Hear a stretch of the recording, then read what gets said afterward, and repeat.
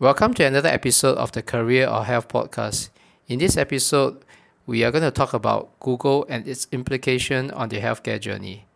This episode is also inspired by a recent CNA Lifestyle article whereby the reporter shares her experience of using Google as a way of self-diagnosis and treatment. I'm happy to have Dr. Joycelyn join me today as we talk about Google and its implication on healthcare. Dr. Joycelyn, welcome to the show. Hello everyone, hello Zhu Guang. We're going to dive right in by asking you, what are the challenges for patients who choose to use Dr. Google as their first option? I think nowadays it's actually very common for people to make a search through Google before they come to see a doctor for their discomfort. The challenges is actually whether the information provided by Google is actually relevant, is it accurate to reflect the discomfort of the patient. Speaking of that, so if we go deeper, what would constitute inaccurate information? For example, we are using Google to try to find the possible, diagnosis. But how would this information be relevant or not relevant? How do we discern that? Okay, first of all, we have to understand that the mechanism behind the search engine of Google is actually based on popularity, but not on accuracy. It doesn't mean that the information on Google is not accurate. It may be accurate or may not be accurate, but accurate and inaccurate information are all actually searchable by Google. So this is once we understand this, then we know that okay, so the information we obtain from Google, we always have to counter check.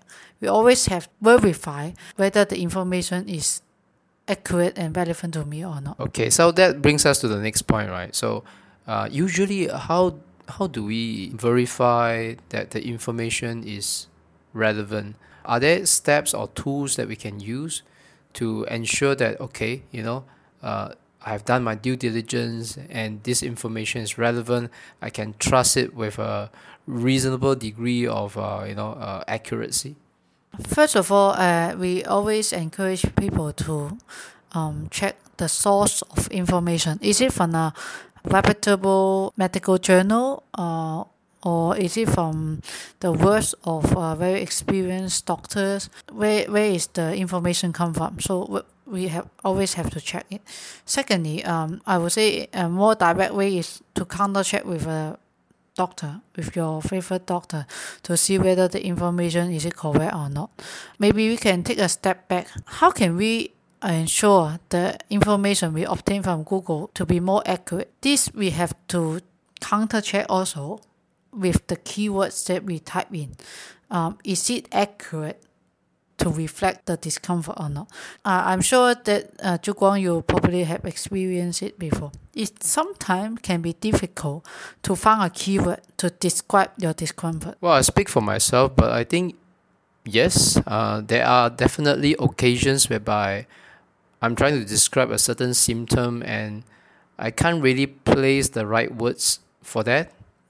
And in those situations, I really appreciate being in front of a physical doctor, because then he can actually do all the necessary checks on me in order to arrive at a more accurate conclusion.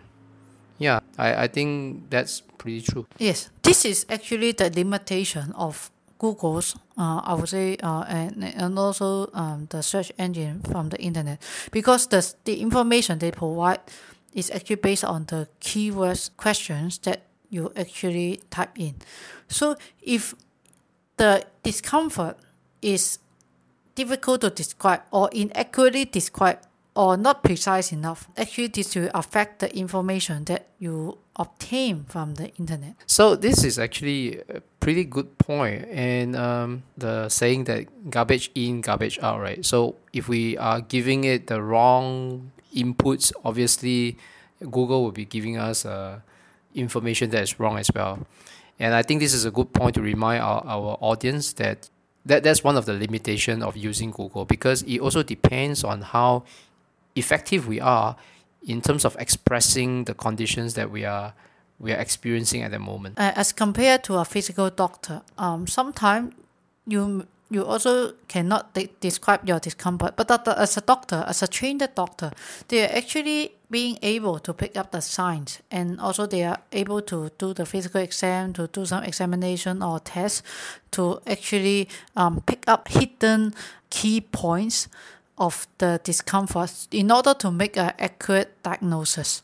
But from a search engine, it's really relatively more unidirectional. So only if you are able to describe it precisely and informatively enough, so it is accurately enough, then you can obtain more relevant and accurate information. So it takes two hands to clap, right? So Google as a bank of resources definitely has some answers out there, but I think what's really crucial at the very beginning is the right questions.